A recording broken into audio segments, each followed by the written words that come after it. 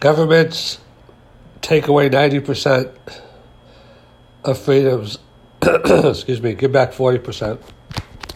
So it's a psychological phenomenon, which is well understood, that if you take something away and you take it away for long enough and then you give back part of it, rather than people being resentful for losing part of it, they'll be grateful for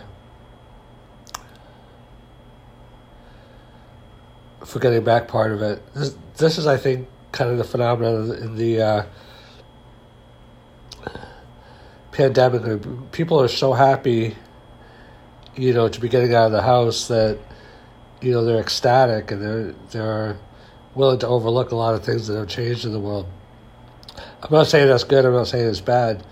And that's only, a possibility. That might not be true.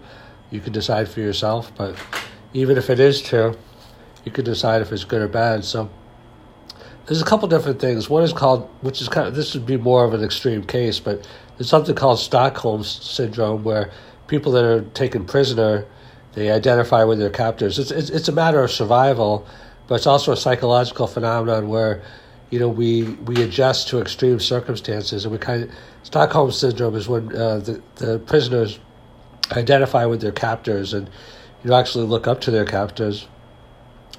And I think this happened with Patty Hearst and other prisoners also.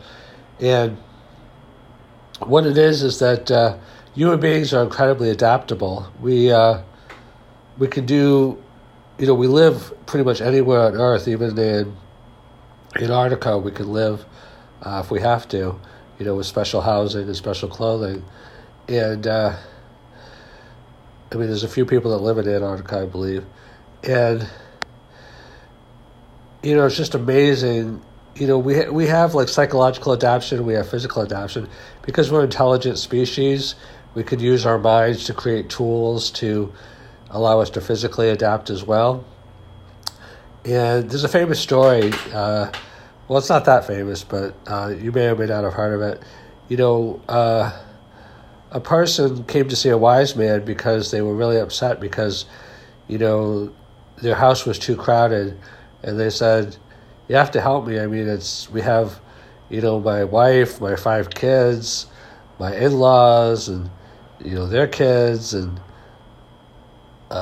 whatever. I forget how many, but maybe 20 people in the house or something.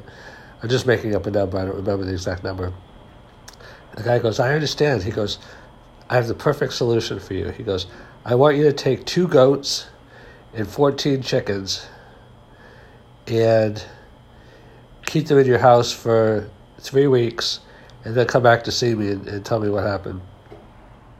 The guy come back in 3 weeks. He goes, you must be a psychopath. He probably didn't use that word, but he said, I thought it was bad before, but now with the 2 goats and 14 chickens on top of everything else, it's like, I won't use the word, but it's like HELL.